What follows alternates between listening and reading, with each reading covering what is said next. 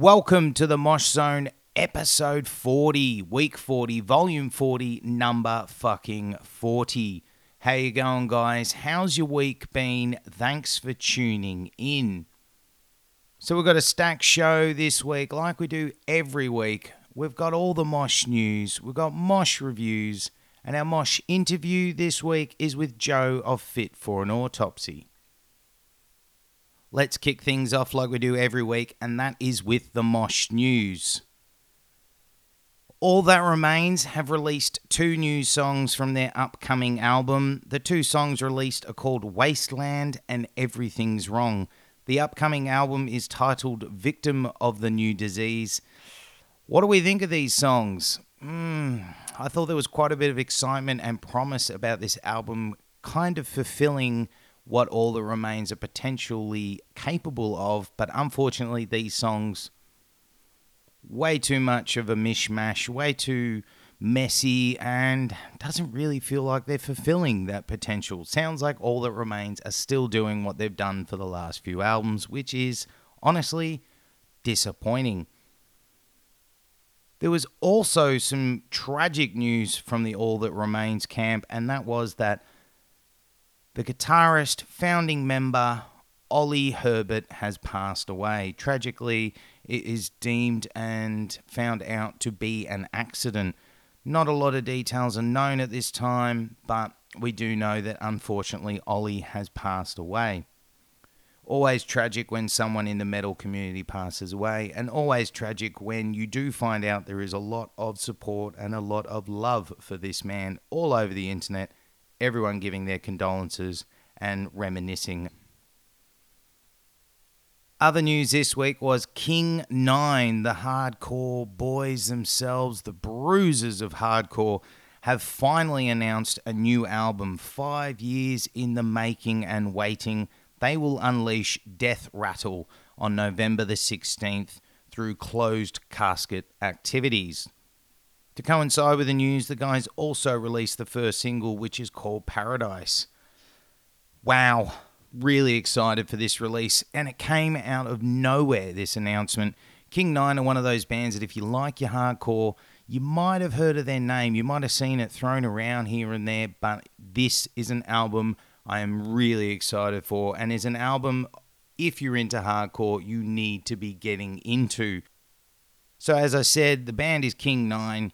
Album is going to be called Death Rattle, coming out November the 16th. First single is called Paradise, and it's all through closed casket activities. Greyhaven have debuted a new music video for their song Sweet Machine. Comes off their album that they recently released this year called Empty Black. Really good song, really good band, and one of those albums that we reviewed that we gave a 10 out of 10. So if you haven't really heard that review yet, make sure you get back into our episodes and discover our review. Really good song, really good band, as I said. So the band is Greyhaven, song Sweet Machine. It's from their album Empty Black. British band God Complex unleashed another music video from their recently released EP. The song they've released is called Slumlord, and the EP is called Created Sick. This is another one that we reviewed not long ago, and we did give high praise to, and we really recommend you delve into. The band's God Complex, song is Slumlord, and the EP is called Created Sick. Make sure you wrap your ears around that. There's an interesting band coming out of Melbourne. They're called Amaris, and they have finally unveiled their first single and music video. The song is called Emulsion, and wow, it's pretty interesting. These guys are doing a dual vocalist thing, and it's very nu metal throwback, and it is a very entertaining music video, and the song is actually really good. I didn't think I was going to like it, knowing how much of a nu metal feel it had, but I found myself really enjoying it. Hopefully these guys will have an EP or an album on the way soon. So they're called Amaris. Make sure you check that music video out. We also this week had another taste of the Our Hollow Our Home album, and the song that was released is called Father and Ghost. Make sure you check that out. And finally in the news, Rise of the Northstar released another track from their upcoming album. That song they released is called Neketsu, and it's from their album called The Legacy of She. So that is it for the Mosh News segment this week. We're done with that. Now, any of the music was spoken about, any of the new music videos was spoken about, any of the artwork for those new albums or new releases, any of the tour information, any of the ticketing information for tours, any of the pre-order links for those albums, you can find on our website and social medias. Now, website is www.themoshzone.com. Social medias are all at The Mosh Zone. You can find us on Facebook, Instagram, and Twitter. And also, don't forget you need to subscribe to that website and like and follow us on the social medias so that you stay updated when we update you. It's now time for Mosh Reviews. First up this week is the new album by Our Hollow, Our Home, titled In Moment, In Memory, out now. First things first, this album is 15 tracks long, and this is the band's second album. They have also released an EP previously.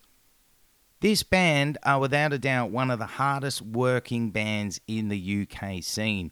They're constantly playing shows. They run their own local festival for Halloween. Very hard working band. Sound-wise with these guys, it is metalcore. It's all the bells and whistles you expect of that style.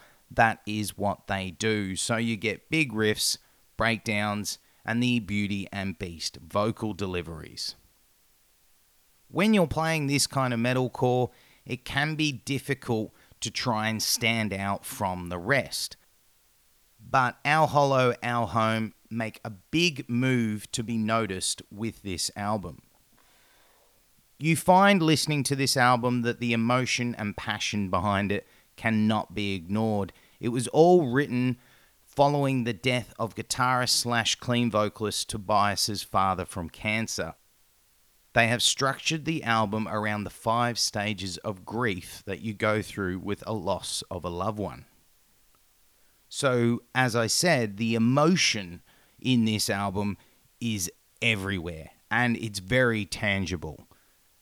Musically, as I said earlier, it is metalcore, so there's chugs, big riffage, big breakdowns, in-your-face aggressive vocals, and soaring clean melodies. Everything you expect this band do. Now, when you speak of musically, it kind of leads you to the only kind of negative you can say, and that is that style-wise, musically, there's nothing really new here. You have heard this all before. Hopefully, as this band go on, they will start to carve out their own sound a bit more, and it will feel more of their own, less of their influences. But in saying all that, without a doubt, Our Hollow, Our Home have executed what they've done perfectly. It's heavy when needed, it's beautiful on the other side of it. The band are talented and worthy of a position on the elite list of metalcore bands.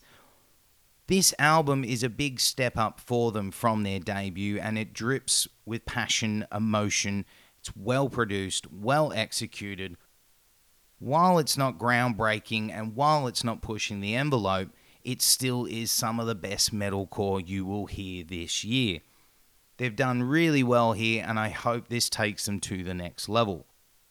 This album is for fans of Miss May I, Still Remains, Bury Tomorrow, As I Lay Dying. This is a very well executed metalcore album. The album I am talking about is In Moment, In Memory. It is by Our Hollow, Our Home. It is out now, and we do give it a 7.5 out of 10. Next album up for review this week is the brand new one by Soulfly, titled Ritual, out now on Nuclear Blast Records. So this album is album number 11 for the band, and this one has 10 tracks on it. So Soulfly started in 1997, and it started after Max Cavalera had left Sepultura. Initially, this band's sound was a lot of everything. There was groove, there was nu metal, there was tribal percussion. It basically was a continuation of the Sepultura sound. Over the last few albums, Soulfly have tried to now incorporate more of a death metal, more of a thrash metal sound, and on this album you find Max and co sounding so energized, so refreshed, and so determined. Finally, Soulfly have found themselves again after being lost for a while, because there was a few albums going on there where it felt like they were just going through the motions, but not on this album. On this album, the nu metal cliches and gimmicks have been left to the side. We've got walls of aggression, pummeling groove, blast beats, death metal satanic growls, rage-filled riffage, tribal splashes, all mixed into a cooking pot, and it's produced something great. As I said earlier, this is back to form Soulfly. This is without a doubt a solid fucking album, and it really takes itself to the top tier of the band's discography. It's exciting to hear Soulfly sounding this way in 2018. It's exciting that we finally are back to having solid, great, entertaining, heavy as fuck Soulfly albums to listen to. This album is tribal death thrash metal. There's only one negative I have to throw in, and it's not really a negative, it's just how it came across, and that is when they do the tribal stuff, at times it can feel like a last minute thought. There's a song going on, suddenly it feels like they're like, fuck, we forgot the tribal shit, throw it in. That's how some of it comes across. But if you can ignore that, it's still, without a doubt, an amazing album. So this is for fans of Soulfly, Sepultura, Cavalera, Conspiracy. This is really, really good stuff from Soulfly. The album I am talking about is Ritual. It is by Soulfly. It is out now on Nuclear Blast Records, and we do give it an 8.5 out of 10. Last album up for review this week is the new album by Rise of the Northstar. The album's called Legacy of She, and it is out now. So this album is 11 tracks long, and this is the second album for these guys. They've also had 2 EPs earlier in their career. They are French and Japanese, and they are hardcore mixed with crossover. This band has been unique and different since day one, and it's really good to see and hear that they still are unique. Sound-wise, this band brings everything possible to the table. Riff-heavy anthems, bouncy grooves, nu metal swagger, hip-hop segments, and hardcore attitude. They have an ability to balance brutality and fun, and each track offers you something different. Each track is energetic and driving with aggression and attitude. As I said, with the sound, there's gritty riffs, pummeling drums, massive wall-shaking breakdowns, two-step pit-ready moments, driving bass. It's an assault on the senses. There's nu metal corn, atmospheric feelings, and hip-hop anthemic vibes. Vocally in this band, there's everything and anything you expect. This guy does it all. There is growls, snarls, piercing, harsh aggression, and there's quick rhymes with the flow of a hip-hop legend. Now, all of this going on, you might think, fuck, it must be like just a mess of noise. It all works perfectly. It all works in unison, and it all matches the music and attitude. It's Catchy, bouncy, there's a dash of silly in there, but it's well executed. I found the more I listened to this album, the more I loved it. There were the few tracks that automatically stood out for me, but the more I delved in, the more I grew to love and appreciate it. Another thing I love about Rise of the Northstar, they are a band that keep you guessing. They're not like anyone else, and it's fun and entertaining and brutal. You'll be headbanging from start to finish, and for a band that clearly have so many influences, they have created a very diverse, immense, devastating listening experience. This is for fans of nasty, Limp Bizkit, suicidal tendencies, Biohazard. This album I am talking about is The Legacy of She. It is by Rise of the Northstar, and we do give it a 9 out of 10. So that's it for our Mosh reviews. Done and dusted for this week. What did you think of our reviews? Do you agree? Do you disagree? Get in touch. Let us know. Is there something that's come out that we might have missed? Is there something on the way that you want us to review? Get in touch. Let us know. Are you in a band? Have you got an album on the way or an EP on the way and you'd love it reviewed on the show? Get in touch. Let us know. So if you want to get in touch, there are a few ways you can. One of the ways is with the email address. Our email address is themoshzone@gmail.com. You can also get in touch through the website, which is www.themoshzone.com, or you can get in touch through the social medias. The social medias are all at The Mosh Zone, and you can find us on Facebook, Instagram, and Twitter. Get in touch, let us know, help us grow this Mosh Zone community. It's that time of the episode, it's that time of the week, it's time for our Mosh interview. This week, I had the absolute honor and privilege to sit down and have a chat with Joe of Fit For An Autopsy. What a fucking legend. Great dude, really funny, and it was a very entertaining, relaxed, and insightful chat. Without a doubt, Joe is one of my favorite vocalists in his genre, and I'm so glad I was able to get him on the show.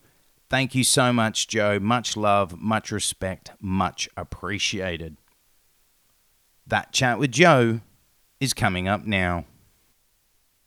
So, do you kind of remember what age or what band or artist kind of opened your eyes to music in general? It doesn't have to be heavy music, but just music in general.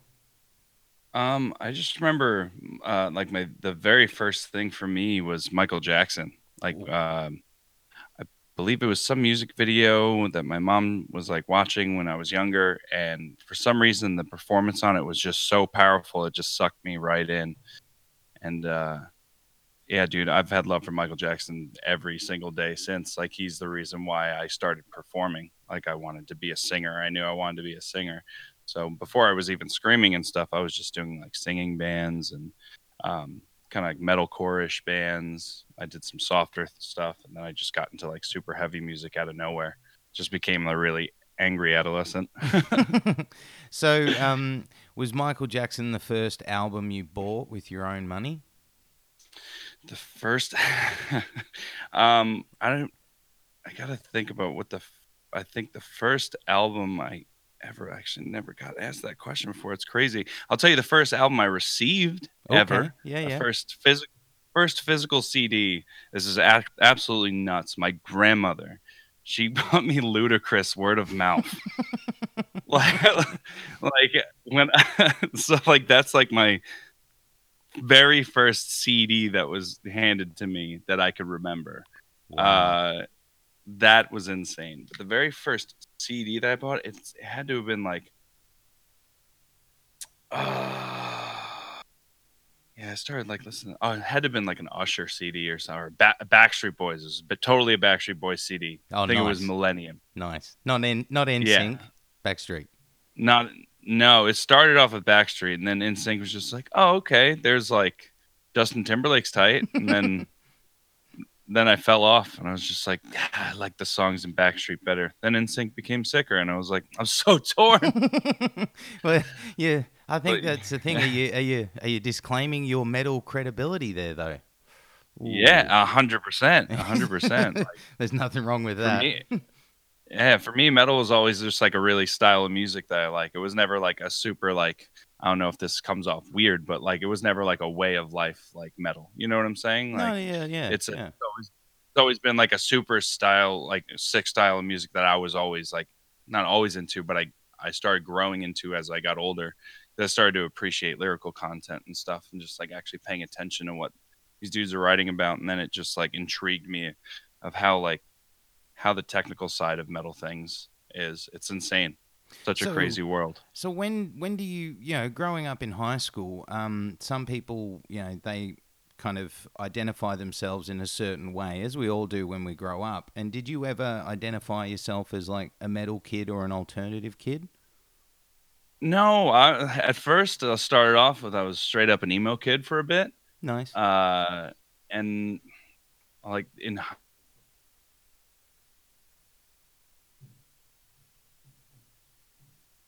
Hello.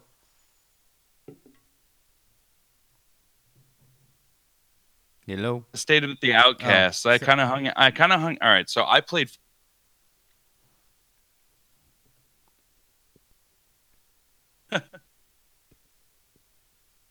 Can you hear me? you dropped out that whole segment. I didn't get. Oh, really? I heard you laugh. I heard you start, and then you laugh, and I'm like, oh, you must have said something funny.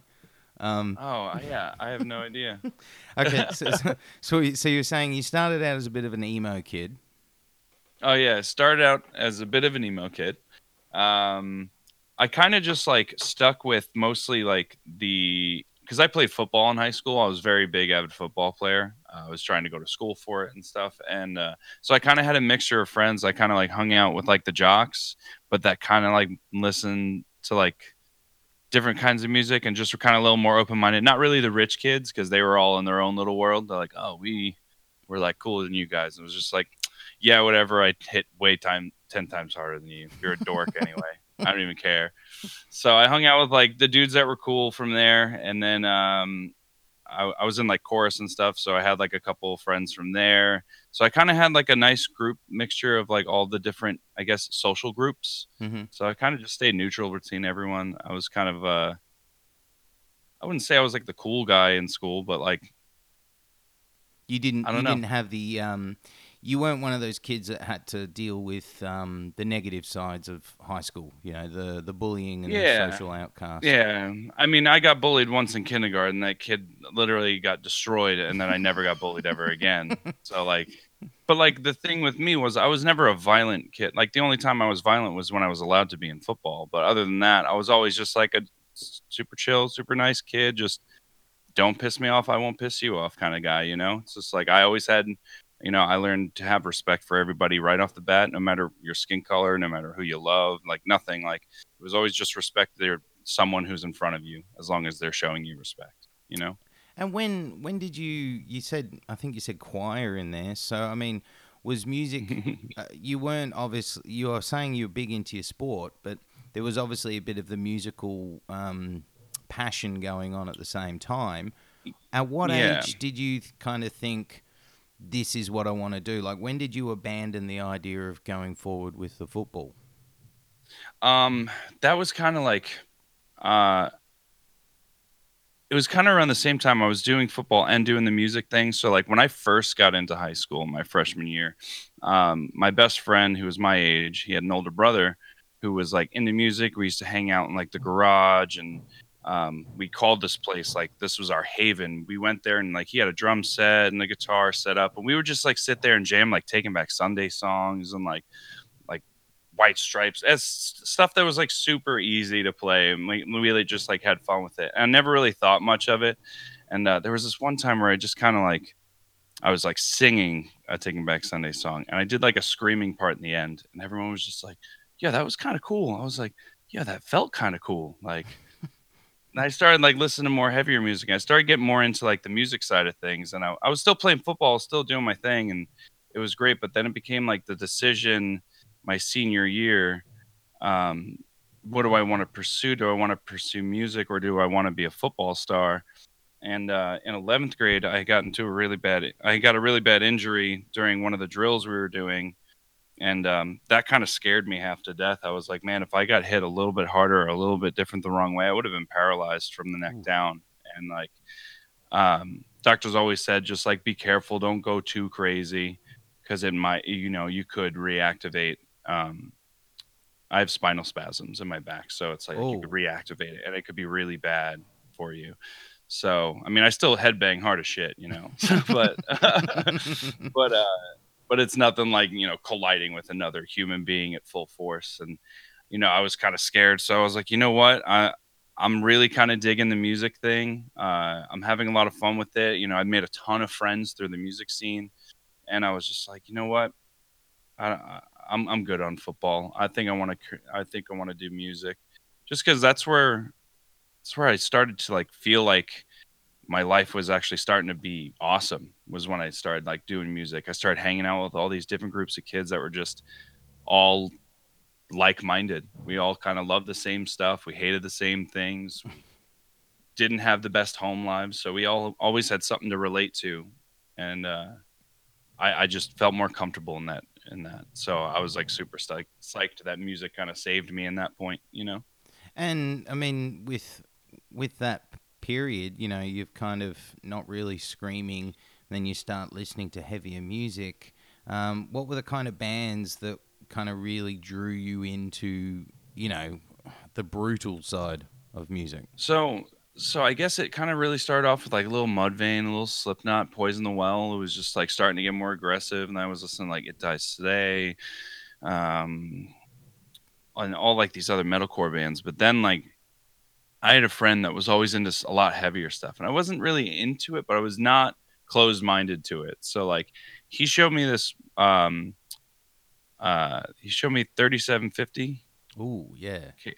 Casey Strain Mm-hmm. record, and the anger in Vincent's voice on that record blew my mind, blew my mind completely. And I was just like, oh my God, like this, that is a possibility to portray that much anger in just a voice. That's a thing. That's interesting. So like I started kind of doing the same thing. I was like, I listened to that record super hard and I was like, yeah, this is sick. Then I heard about Whitechapel. I was like, whoa, this is sick. And then it just started like an ongoing thing from there. But like I kind of like was a late bloomer in the metal scene just because like I grew up in a house full of women. I was listening to like pop R&B, hip hop, and like all this other stuff. Like, It but I would means always have like my little bit of metal. it means you've got some swagger and you can dance though. I mean, Yeah, that's I what that mean, gives I you. got I'm got part Mexican, so I got the Yeah. hips for it. Got the little Hispanic what's twang to it. what's So what's the phrase? The hips don't lie. So you've the got. hips don't lie, my friend. The hips never lie. So now you're discovering things like the acacia strain and stuff, and your voice. How did you start? Developing it into this beast that we know that it is now. Well, I did with listening to all these different bands I was listening to, they all had different types of screams and they were all so interesting to me. Like the dude from Poison the Well had like such a crazy he had a crazy voice. Like Vince had a crazy voice. Phil has this ridiculous low that I never could understand. And it was just like seeing a combination of all of these voices. I just kept mimicking them. I would like just scream over their songs in the car all the time. And I just liked the different ranges. So I always wanted to have a very broad range so I can kind of do whatever I wanted. I always like the utility players and everything. So Hmm. I was just like, if I could do everything pretty good, I think I'm gonna be okay. But then I just like started honing in on each different part of each different voice that I can now do. And it's been pretty insane. Like it's so crazy seeing the things I could do now that I couldn't back then. And it's just like that all comes with like time too. So like just like constantly being joining like these different types of bands each time. Like I was in so many different styles of bands. that it made me do all these different voices, and I had to be really good at them or else we'd suck.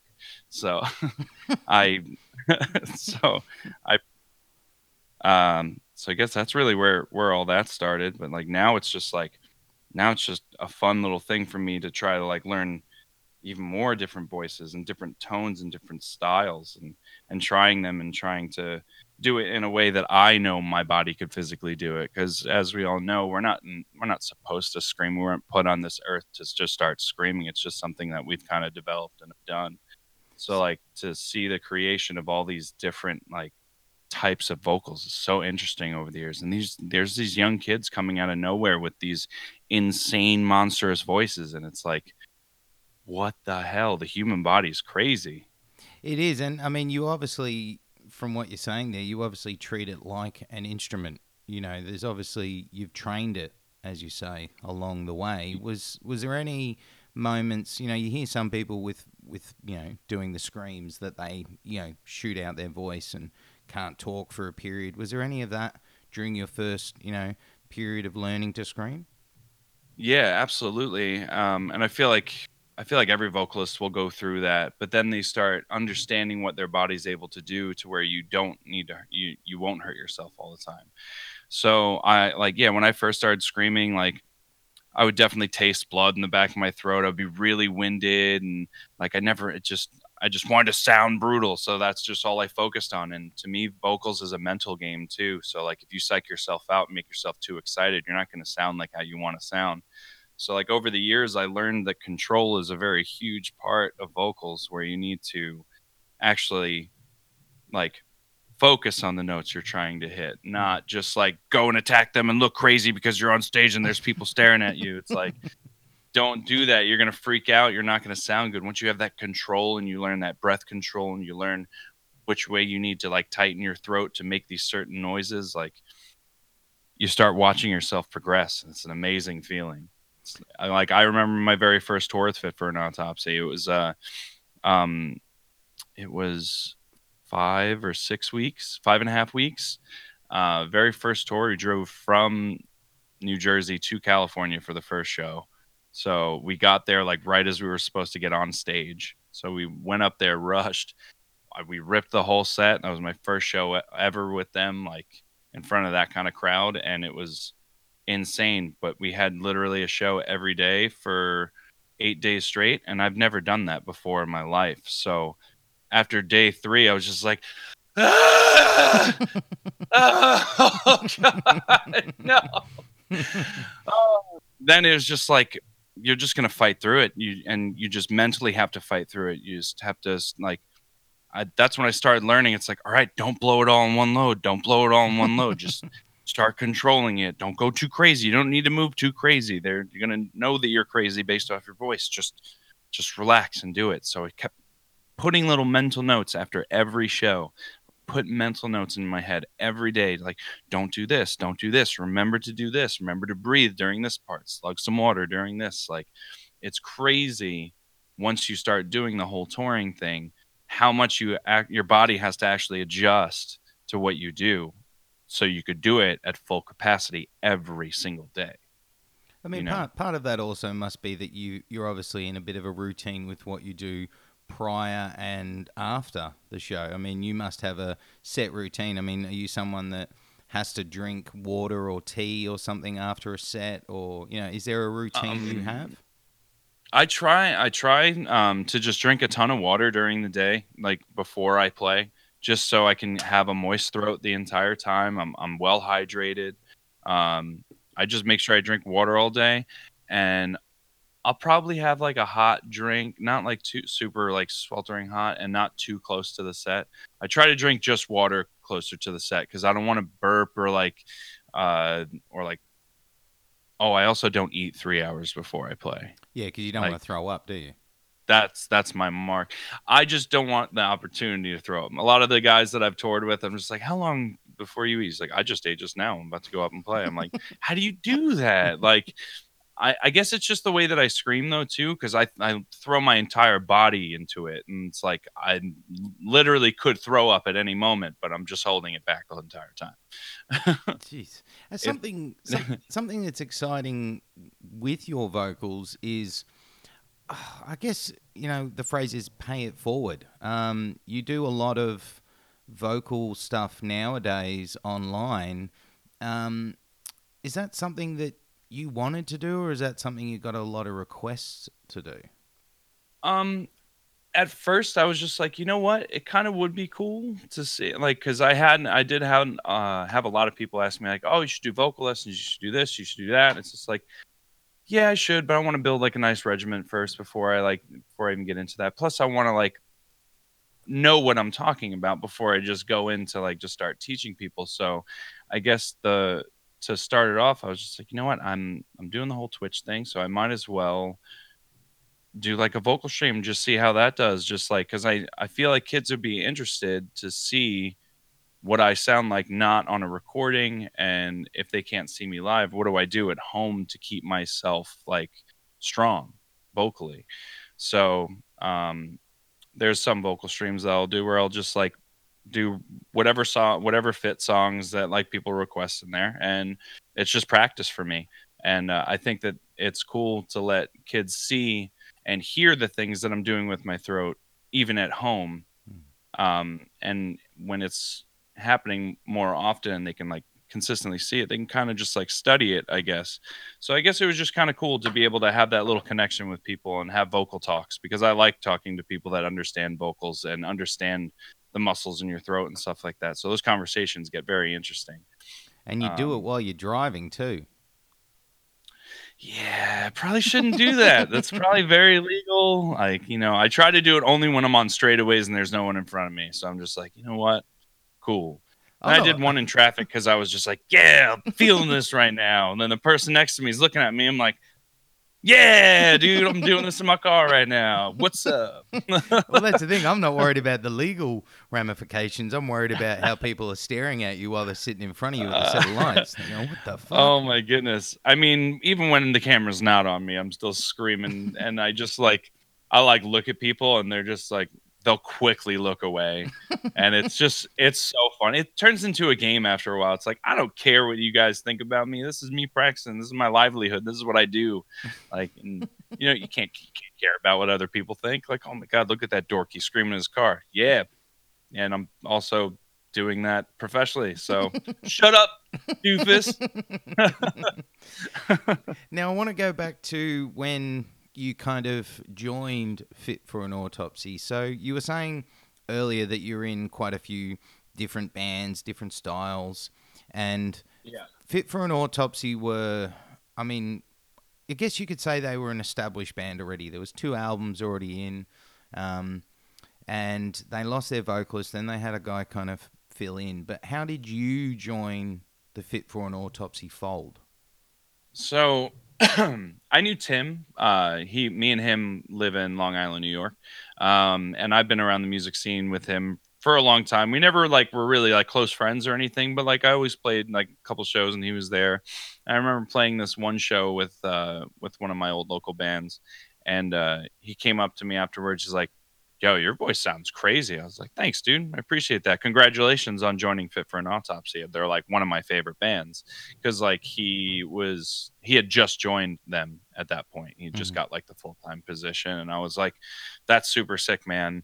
If Nate Johnson ever leaves, you better hit me." So so I kind of like sideways punished him for a few years. I was like, Nate Johnson's not looking like he's staying around, so let your boy know. And then they ended up getting this other dude, and I was like, no, my chance is gone.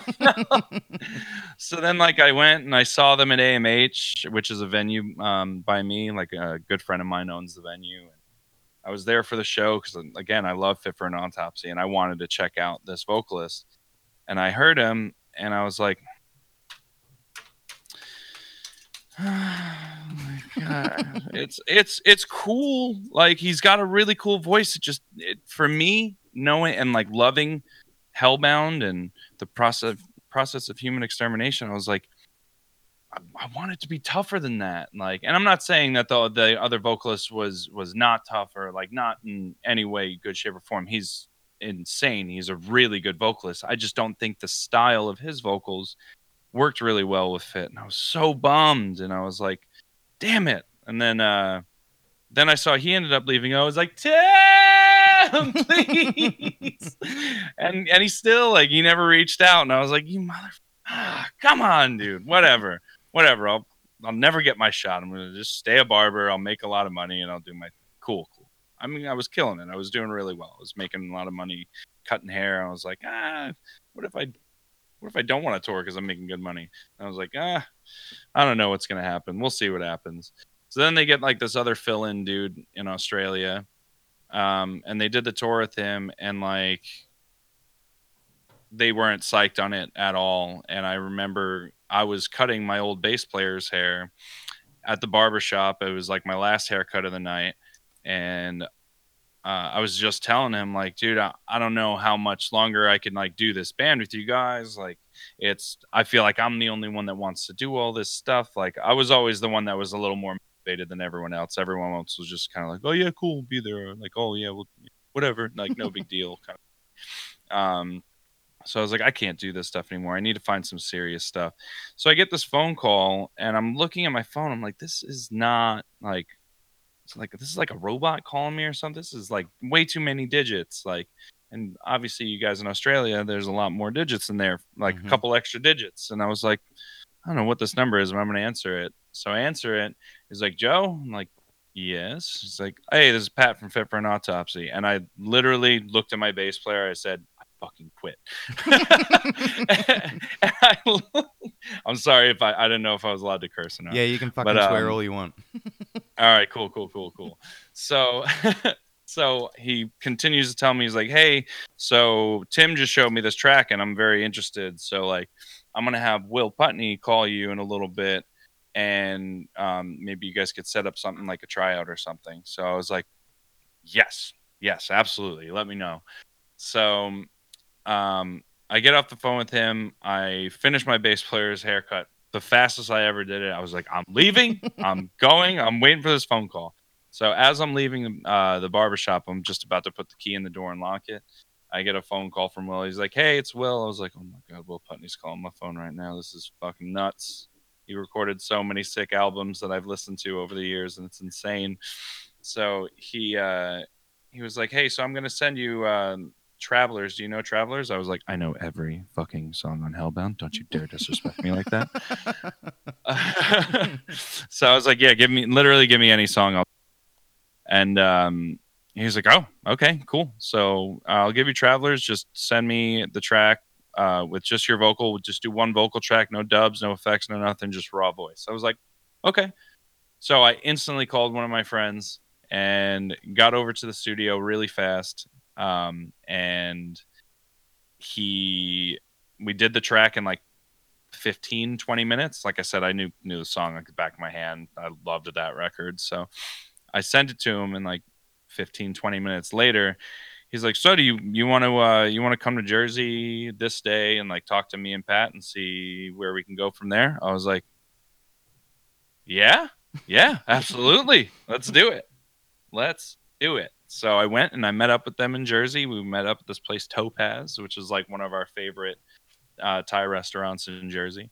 And we're sitting there and we're talking, and they're like, so before we can like say yes to you or anything or move forward, I just want to like make a couple things clear. Like, are you like, we know you do well as a barber, so are you willing to not make as much money as you're making right now and do this full time? Like, no bullshit. And I was like, yeah, I'm 100% ready to take on that. 100%. I was like, at that moment, I was like, this is the dream I've been like looking for. This is my chance. This is where I can actually be surrounded by like legit musicians, and like this could be a real good thing. This is what I want to do for the rest of my life. So yes, 100%, I will do that. I don't care about the money. I'll figure that stuff out. Like, I'm gonna get it done. This is what I want to do. So Fuck. I joined, and it was insane. But there's always like people that want to like push you the other way, that don't want you to make that decision, that don't understand. Like they don't understand that that's what I wanted my whole life, and like I will stop at nothing to get what I want, just as everyone kind of should. Um, It's a great leap that you took because what was it? What was the? Obviously, there's excitement going on for you. You know, it's like, oh my fucking god, I've joined one of my favorite bands. But were you at all nervous? Were you oh yeah. anticipating? I mean, what was going through your head? Like, was it a bit of everything? It was a bit of everything, yeah, but I was definitely very nervous.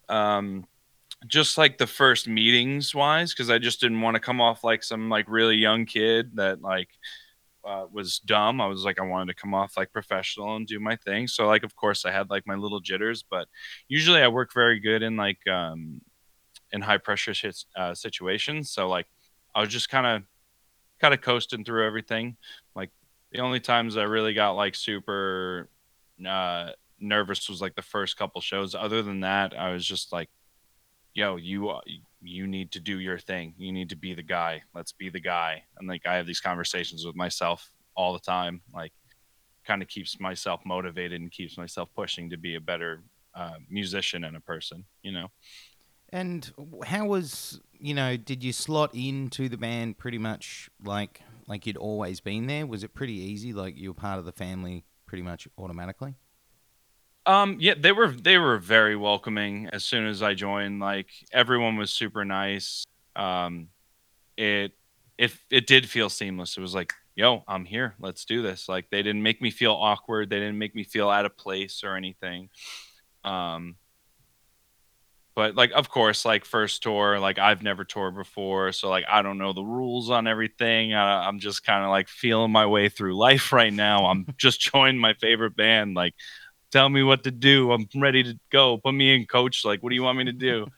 Uh, so like we've had our differences a few times, just like me being very green from touring right off the bat. But like nowadays, it's just like we just had grown men differences. Like I love all of them equally. They're all amazing. They're amazing players and they're amazing dudes. They do really cool stuff when they're home. They're very good people. So I'm very lucky to be surrounded by a bunch of really good dudes. And you kind of, when you joined, you obviously had a couple of tours, but it was pretty much within that first year or so, you're suddenly in the recording studio and you guys did Absolute Hope, Absolute Hell. Um, Oh yeah.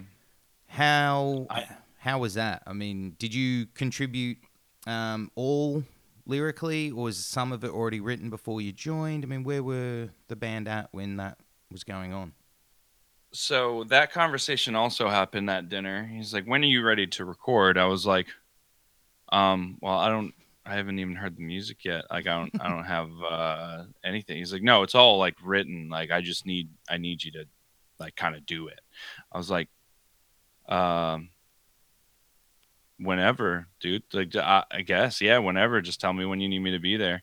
And he was like, "Can you come next week?" I was like, "Sure." Uh okay. So like I literally got there week of, and I I got there the week of and literally went into the studio with just me and Will, and I was nervous, dude. I was so nervous. He's never heard me scream before. Um, he's like literally gonna see it right now. So the first couple screams, I was just nervous screams. I squeaked. It was just bad. Like I could just tell I was shaking. I was just so nervous, and um Will was really cool, man. Like he just him talking to me like kind of relaxed me and made me feel a little more confident. He's like, "Yo, man, just like do your thing. Like you sound really good. You just need to tighten up some things and you'll be rocking. You're doing really good." I'm like, "Whew, all right, good, really cool." And there was like a few screams I did on that record where I just like saw his face and I was like, "Yes. Yes, that's the face of it's sick and I like that face. Yes." And after like I think we were sitting there with Marshy. He plays guitar for Thy Art Is Murder. Mm-hmm. It was me, Marshy. Will, I think, uh, either Lee, their drummer, or Sean. I don't remember who else was in there, but we were all standing in there. And of course, I love Die Artist Murder too. And this is the first time I'm meeting them as well. So I was like, this is crazy. So like we're all off talking about like what was just being tracked, and they're like, how do you like scream like that? And like they're like, can you show us? I was like, oh my god, I don't have a microphone. This I feel like a damn monkey play. I was like, this is crazy right now. So I tried to do it, and I was like, it sounds way different when it's on a microphone. Sorry. It's like, no, it's cool. I was like, God damn it. I felt so stupid. I was like, oh, they think I suck. And this is all going on in my head. They could be thinking, like, oh my God, this guy's sick. And I'm in my own head, like, yo, I suck so bad. Holy shinoli. And then I don't even know if that's a word or a saying. It's We're just running with it. sometimes things just happen and you just go with it. Commit. You just got.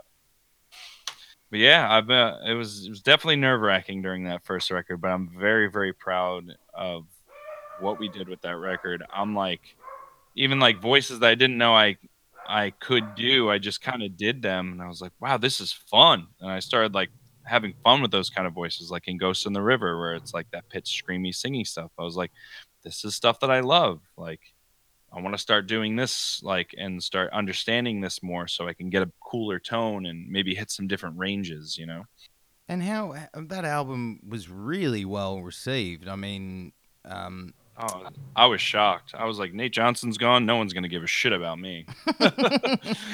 but you guys, it seemed like the reception and the kind of favoritism, I don't know if that's a word, but we're going to throw that word in there, made the Yeah. band onto another level. I mean, suddenly Fit for an Autopsy were up there with a band that everyone was talking about. Like that album, everyone was like, I had random people come up to me and go, fuck, have you heard the new Fit for an Autopsy? I'm like, yeah, I'm already on it.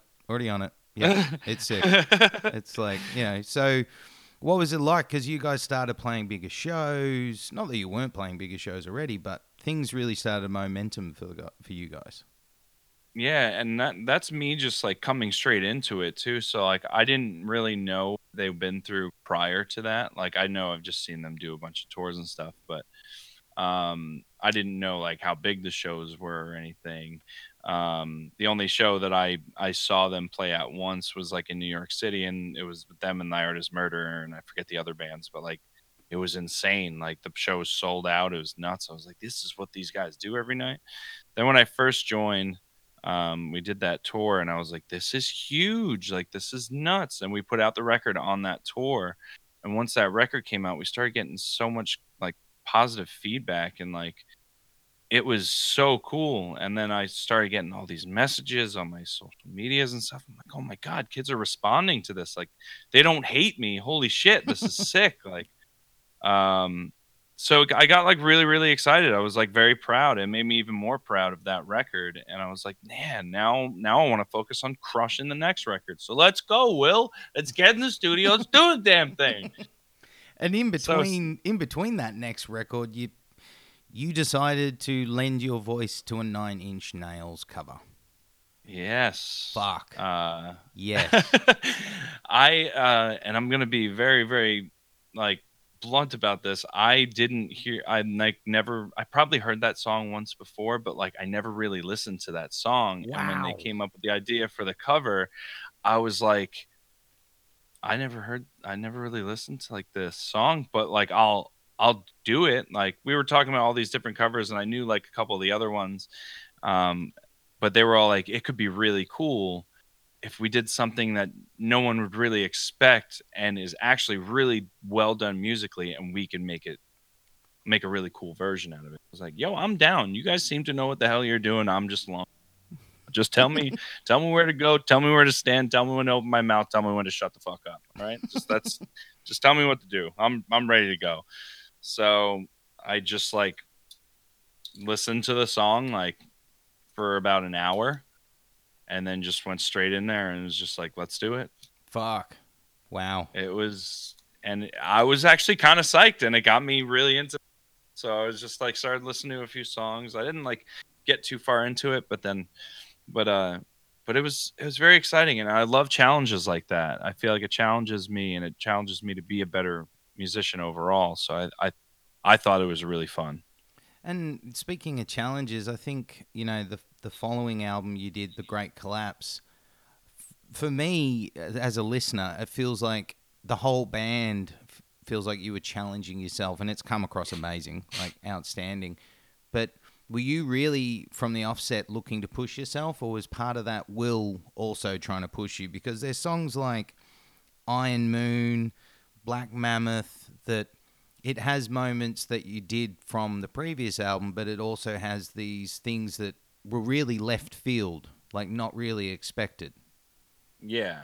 Um, it was kind of like a combined effort. Like I love the fact that Will's always willing to like push to like try something different or try something harder, and I'm all for that. So like I'm always trying to progress myself and do crazier different things, but knowing that I can do them live and knowing that I can actually physically do them and making it a realistic thing, not just like writing something from a producer's standpoint and being like, here, play this. Like, no, we formed it into what we know is possible and we know is going to sound, at least from what we think.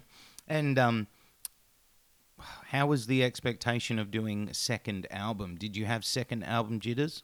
Were you worried that, okay, I've done really well with my first album with this band. Fuck, this better not, turn up being a pile of hot mess. Of yeah, those thoughts are obviously in your head the entire time on every like next record cycle that you're about to do. But when I got the music sent to me, I was just like, this is hard. Let's go. Like I get pumped on things like that. Like I try not to get too nervous because that's when like it my work just becomes nervous and you Mm-hmm. don't feel confident. Like so I was just pumped every single time. Every time I was like, yeah, we're gonna start recording soon. I was like, yes, pumped. Let's go. Uh so when we did that record, it was powerful and like tried all these different noises and sounds and different tone of voice that is more natural to me because on the first record I feel like I had really high expectations to sound like someone that I didn't think I sounded like. So I didn't really push the fact that I wanted like my natural screaming voice on there. I just kind of like did some altering like to change tone. But like now I feel like I've gotten into this groove where I have this voice that is mine, Mm-hmm. not trying to imitate someone else, not trying to sound like someone else, not trying to be someone else. This is what I sound like, and that's what got me really excited about the Great Collapse.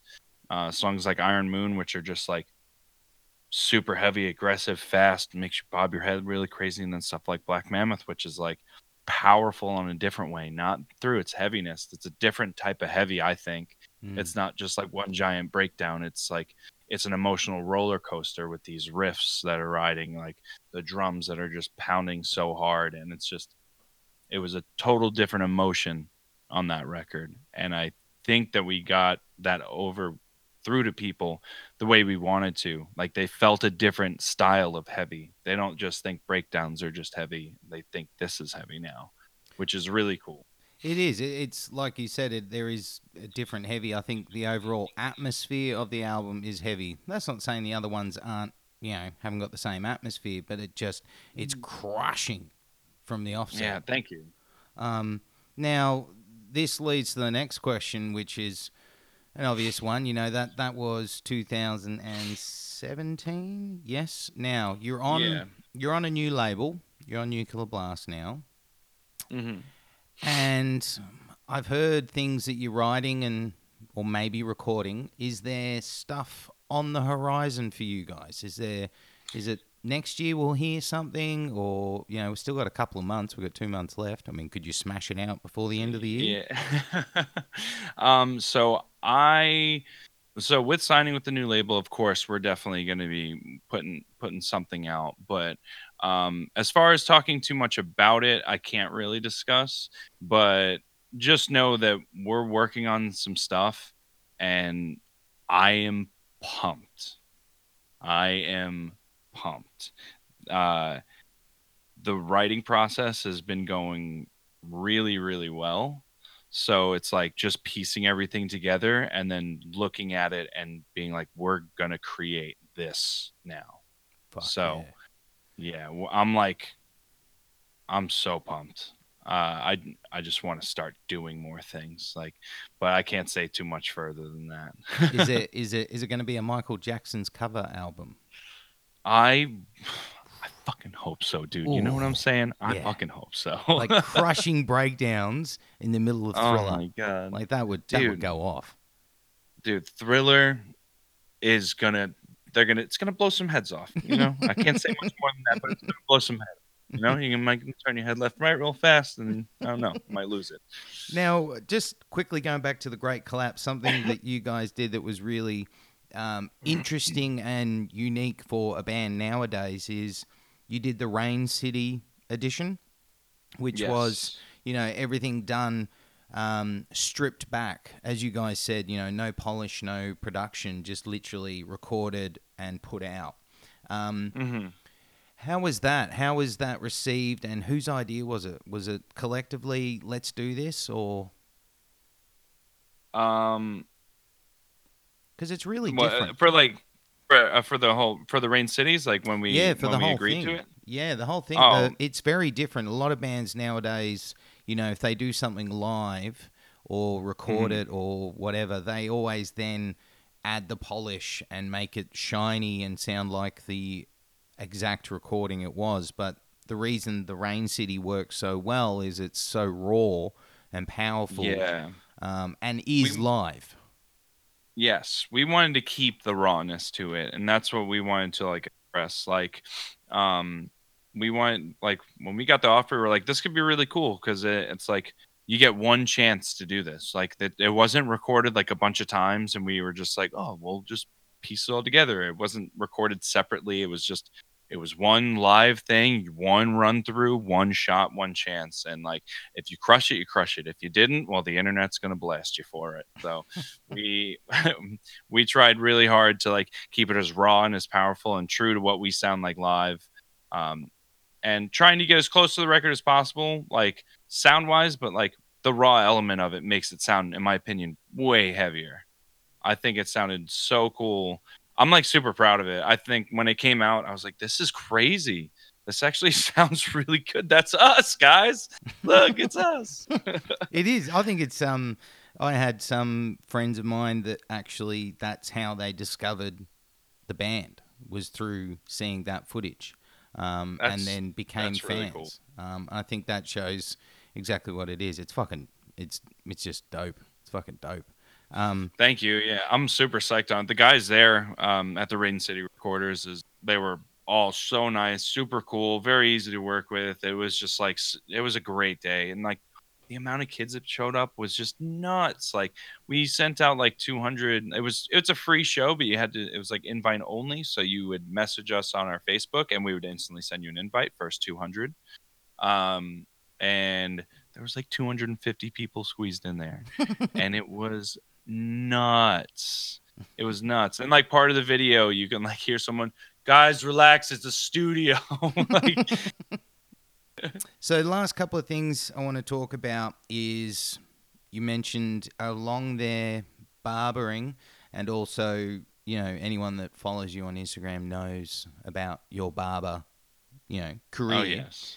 Um, Hmm. how did you find that path, and what about it made you want to do it? So, I kind of just fell into barbering. It wasn't something that I was like looking forward to doing. It wasn't like a career that I ever like really thought about seriously. Like when I was younger, like my aunt used to cut my hair. I was like, that's pretty cool. Like I could probably do that with my friends one day. That'd be cool. But I was like in a really bad spot. I didn't have really like the best home life, and at the time, I didn't really have a home at all. So my barber reached out to me, and he, I guess, heard about my situation through like friends, and he was like, "Hey, man, like if if you need a job, you want to make some money, let's teach you. I could teach you how to cut hair if you want to do that. Like you, when I was cutting your hair, like you were always like interested in asking questions about things that I'm doing. So I feel like you're very teachable. Like let's get you started." So I went and I met up with him at the barber shop, and He gave me a pair of clippers. Gave me his other pair of scissors, and he started teaching me that day. And it was going really well. And he was very sick also. So like there would be times where he wasn't able to come in, where I would sit there and study via like YouTube videos. And he wasn't very savvy with the internet. So I was like, I'm savvy with the internet. I'll just like look up a ton of videos on certain things. Like tell me what I need to work on, and I'll literally just look it up. So I would just sit there and watch YouTube videos all day. And like I was kind of there by myself sometimes, like, and people would walk in. I'm like, you want what? Okay. This one kid came in. He wanted to like a star on the side of his head. I was like, dude, I've been cutting hair for 3 weeks. I'm not. I can't even draw a star very well. Like, I don't want to do that for you. He's like, you can give it a try. I don't worry. I'm not really about it. I was like, um, hold on one second. So I went in the back and I grabbed a pen and a piece of paper and I drew a star for him. I was like, this is what your star is going to look like if you let me do this on the side of your head. It might not even look like this. Like, I'm trying to push him away from wanting to get this star so bad. He's like, no, man, I trust you. I was like, I don't trust myself, but let's do this. So I just did it and it sucked. And he walked out with it and he still paid me. And I was like, sick, awesome. But then I started getting like into a patch where I was just like, I feel like I'm not really learning that much. Like, he's been really sick and like I don't really have someone teaching me. So like I went over to this other barbershop because they reached out to me and were like, yo, I think you're doing well. I think you could just do better if you had a little more guidance from like not just one barber, but a few barbers. So why don't you come over here and apprentice over here, and we'll get you started. And when Chris is feeling better, we'll bring him over here and you guys will all work together. I was like, let's do that. That's awesome. So me being in the music scene as much as I was, I ended up getting a ton of my friends and a ton of kids from the music scene to just come down and just get free haircut. Like I would just give them free haircut. Fuck. And I was like the busiest apprentice in that shop. I was just as booked up as like every other barber in there, and I just had all my friends in there. And I think that really helped me out a lot. Having so many people to work on every day got my hands and my eyes like getting better at it. So I think I really excelled in like my first five. Was it after my 5th month of barbering? They gave me a full time chair. Oh. They made me a full time barber. Yeah. And how? Usually it takes 2 years, Oh, but there you like go. they gave it to me right away, and I was like, that's insane. They're like, you worked really hard for it. You came from at literally nothing, and now look what you're doing. So like, we think you deserve this. This is great. I was like, that's literally amazing. Thank you. And how long have you been doing it in total? About 7 years now. Fuck. And do you Yeah, dude. still And do you still get the same kick out of it? Do you still enjoy it as much as you did when you were first learning? it depends. Like if it's a really busy day and I'm just not feeling the day, I'm just like, God, I don't want to be here right now. But it's just like any other job. But at the end of the day, I still have so much fun with certain haircuts that I do on people. I like when people kind of want to step out of the box and try something different, you know. I tend to do this a lot of the same haircut once in a while, and it becomes tedious. So I'm just like, whatever. Okay, this is cool. And then like watching the fades like progress through the years, just like, yeah, that's awesome. It's really nice. But now I want to try some different things because like I don't know. I kind of don't ever like feeling stuck in one thing. Just like same thing with like vocals. I don't want to just do one thing. I kind of want to do a bunch of different things. I want to be able to open up and do flat tops and afros and mohawks and all this other stuff. So like I get excited when I get like different haircuts. And has So as a kind of in Australia, the way barbers has slowly got more popular. I mean, we went through a period here where you really couldn't find a barber shop, and if you did find one, it was Giuseppe's barber shop, and he'd only give you mhm. one style of haircut. So you Yes. better be happy with that haircut. Yes. But it's now seeing a big revival here. What's it been like over your side of the pond? Is it always been pretty popular, or is it getting gradually more popular? I feel like when I started about 7 years ago, that's when it kind of started to like kick off because like we all didn't really have like a bunch of barbers to choose from or like barbershops that were like really sick. And like once I started doing that, I guess maybe it's because I just like stepped into that realm. Now I'm like seeing like how barbering is. But like after that first year, I started seeing more younger kids like just starting to go to barbering school. Oh, I want to be a barber now. I was just like, huh, that's interesting. Like now barbering's like starting to be like a thing, huh? Then Instagram came into play and everyone was being able to post their pictures, and then that was then a cool thing. So then like there was a ton of barbers that would just come out just to like do the whole like be cool thing, and then there was barbers that wanted to like actually be really good barbers and showcase their really good work. So there was a time period where, well, it still is a time period where like it sometimes barbering is just a fashion to some people, and then Mm. sometimes barbering is just like something that they truly love to do. So once Instagram opened up all those avenues for people, we started seeing barbershops popping up all over the place. All these kids are becoming barbers now. There's so many barbers. There's so many barbershops. Now every barber is covered in tattoos too. So it's like it's now like its own culture, which is cool. I like that. We're very similar. It's like I know tattooers hate this, but like we always get like mixed in with like, oh, you guys are kind of like tattooers. It's like, yeah, they definitely have way crazier things to worry about than we do. Yours grows back, theirs doesn't. Um, so like, yeah, we have a little more room for error, but the way that we work is pretty much the same. We'll work our long hours, we'll do as many haircuts or tattoos as we need to do, and we work on the same money basis. Hmm. Of course, they have a very much higher pay grade than we do. We need to do like 30, 40 haircuts a day to do what they make in one tattoo. Now, as a barber, what's your opinion on a mullet? Love it. Oh. Love it. Bring me the mullets, baby. My friend, one of my very dearest friends, Dan Duffy, he's like the best dude ever.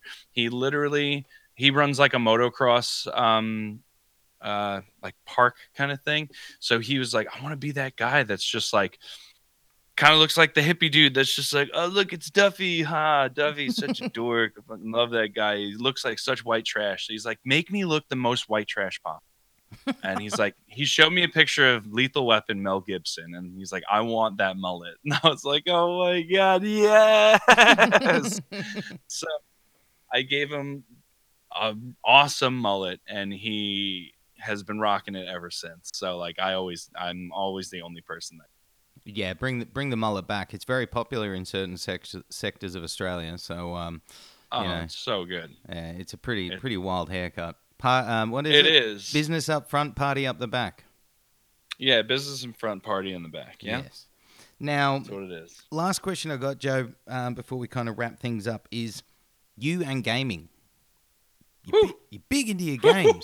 Like man, you love your games. Like, and there's nothing wrong with that. I Oh, think it's dope. Where did the fascination for games start with for you? And like, what's all of this online gaming Twitch thing? Because as a novice, I mean, I'm not really sure mm, about it. I know people can watch you play games, but kind of break that yes. down as well.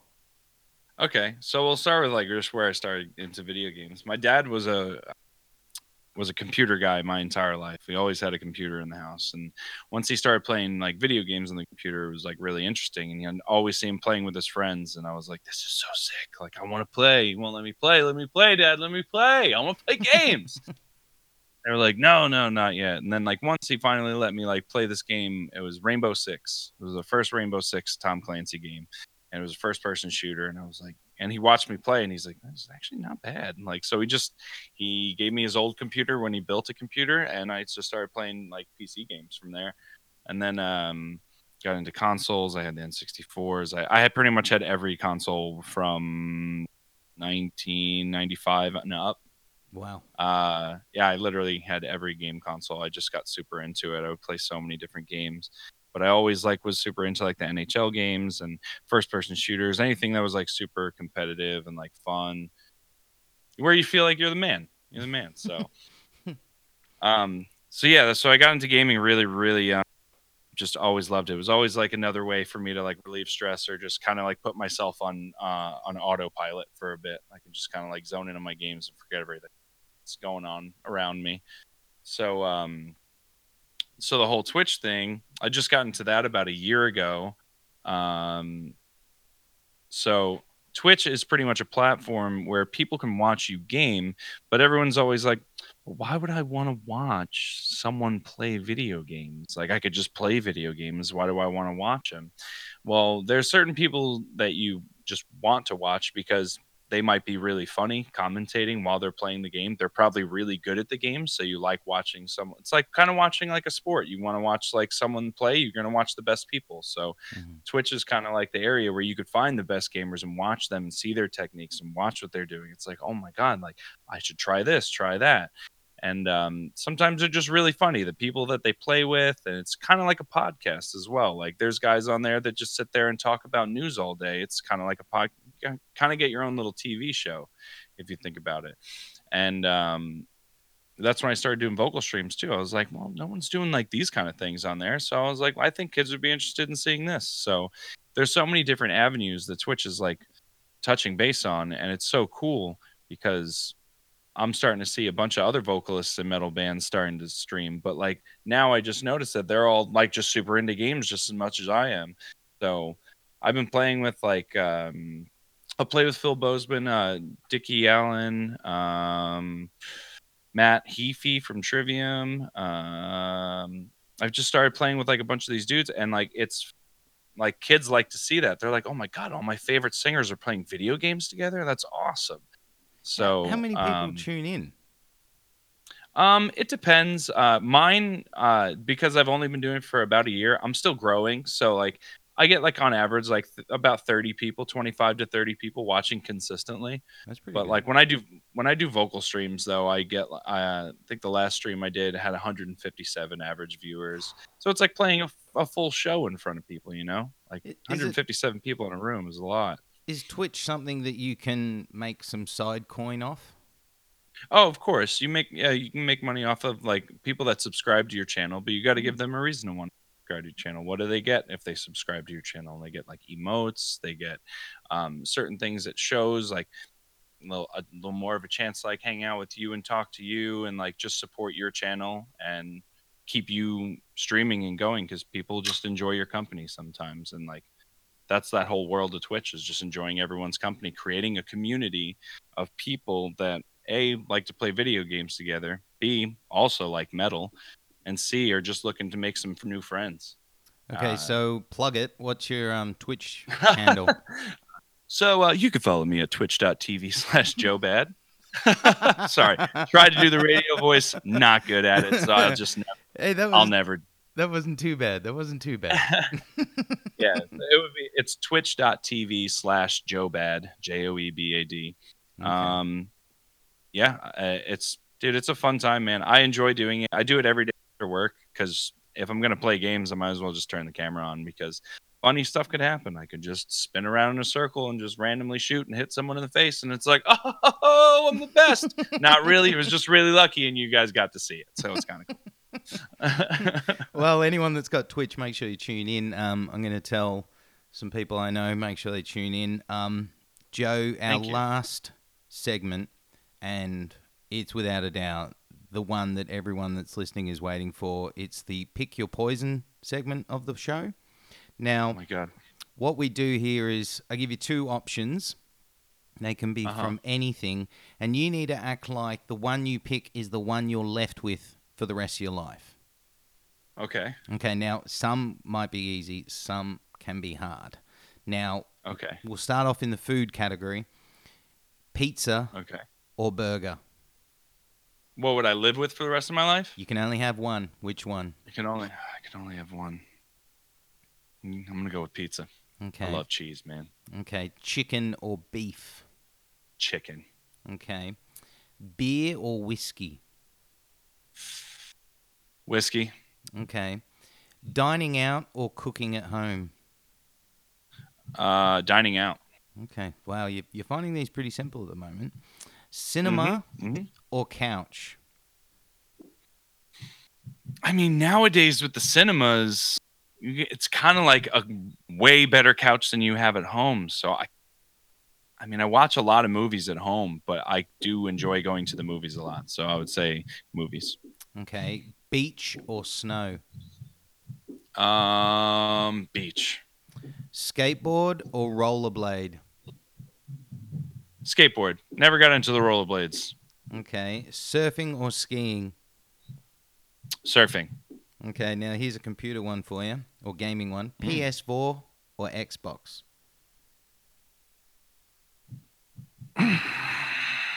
Oh, Why'd you gotta? he's finally found a Why'd hard you? one.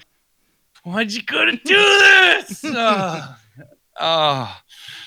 I've been an Xbox guy for a really, really long time. I do like the PlayStation exclusives, but I am more of a fan of the community on Xbox, so I'm gonna stay with Xbox. I'm sorry, PlayStation 4 users, I still love you just as equally, but Xbox is my Okay, cat or dog? dog. I'm allergic to cats. Oh, okay. Now we're getting into a movie section. Now, Okay. Terminator or Predator? Terminator. Oh, wow. For sure. I Okay. love Predator. I love Predator, but I'll be back is just God. What a wonderful man. Sly or Arnie? Uh, Sly or Ernie? Arnie, Arnold Schwarzenegger. Oh. Who's Sly? Sylvester Stallone. Oh, Sylvester. Oh, I didn't know that. Sylvester Stallone. Oh my God. I'll have to go with Sylvester Stallone, man. I love him. Love him. Okay. Love him. Rocky, man. Well, your next one is Rambo or Rocky. I'm a Rocky guy. I just feel I love the story. Rambo's sick. It's action packed. It's cool. It's just a bunch of shooting. It's really cool. It's awesome. But Rocky's just powerful. Okay. Freddy or Jason?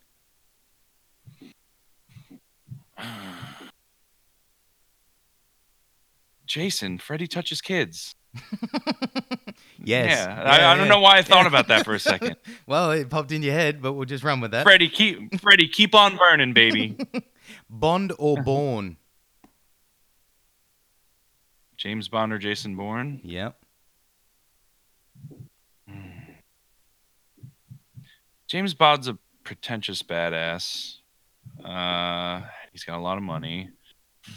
James, I'll have to go with Bond, just Okay. because N64 GoldenEye. You know what I'm Oh, saying? yeah. Okay. Now, the last movie one is more of a comic book one, but it's Batman or Superman.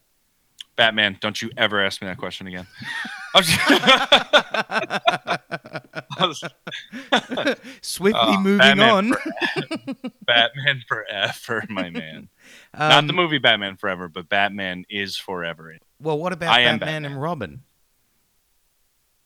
I mean, that little pipsqueak can kick it, but Yeah. Batman all the way. Okay. Yeah, I agree, though. I don't understand I the mean, type. they can agree on the fact that they both lost their parents. I get it, but Batman will kick his ass. Do all the backflips you want. Grapple hook.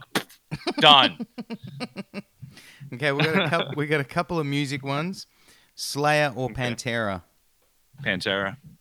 Cannibal I'm Corpse, sorry. I love it. Cannibal Okay. Corpse or Black Dahlia Murder? Cannibal Corpse. Okay. Megadeth or Metallica? Metallica. Dave Mustaine's really funny though. He's hilarious. I just watching him live one time was literally hilarious. I love it. But Metallica. Sabbath or Van Halen? Van Halen. Sorry guys. I love it. Corn or biscuit? Or a corn biscuit? God. Biscuit.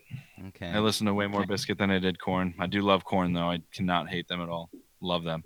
Now, the last three are in the mosh pit or up the back watching the show.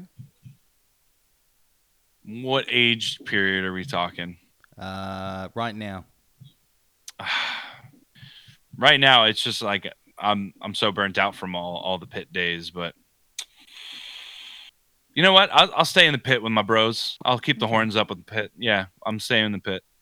Touring or recording? Oh, touring. And last one, this is the only one that's a triple one. CD, vinyl, or streaming? Um. So this is for me. Mm-hmm. I don't have a vinyl player. Don't have a CD player. Streaming is the only thing I have right now. But if I had to prefer something, if I was to have, I would probably go with vinyl, just because it sounds the best and I love the artwork. Yeah, that's a good answer. That's a great answer. You seem to handle them with like a breeze. They really, yeah.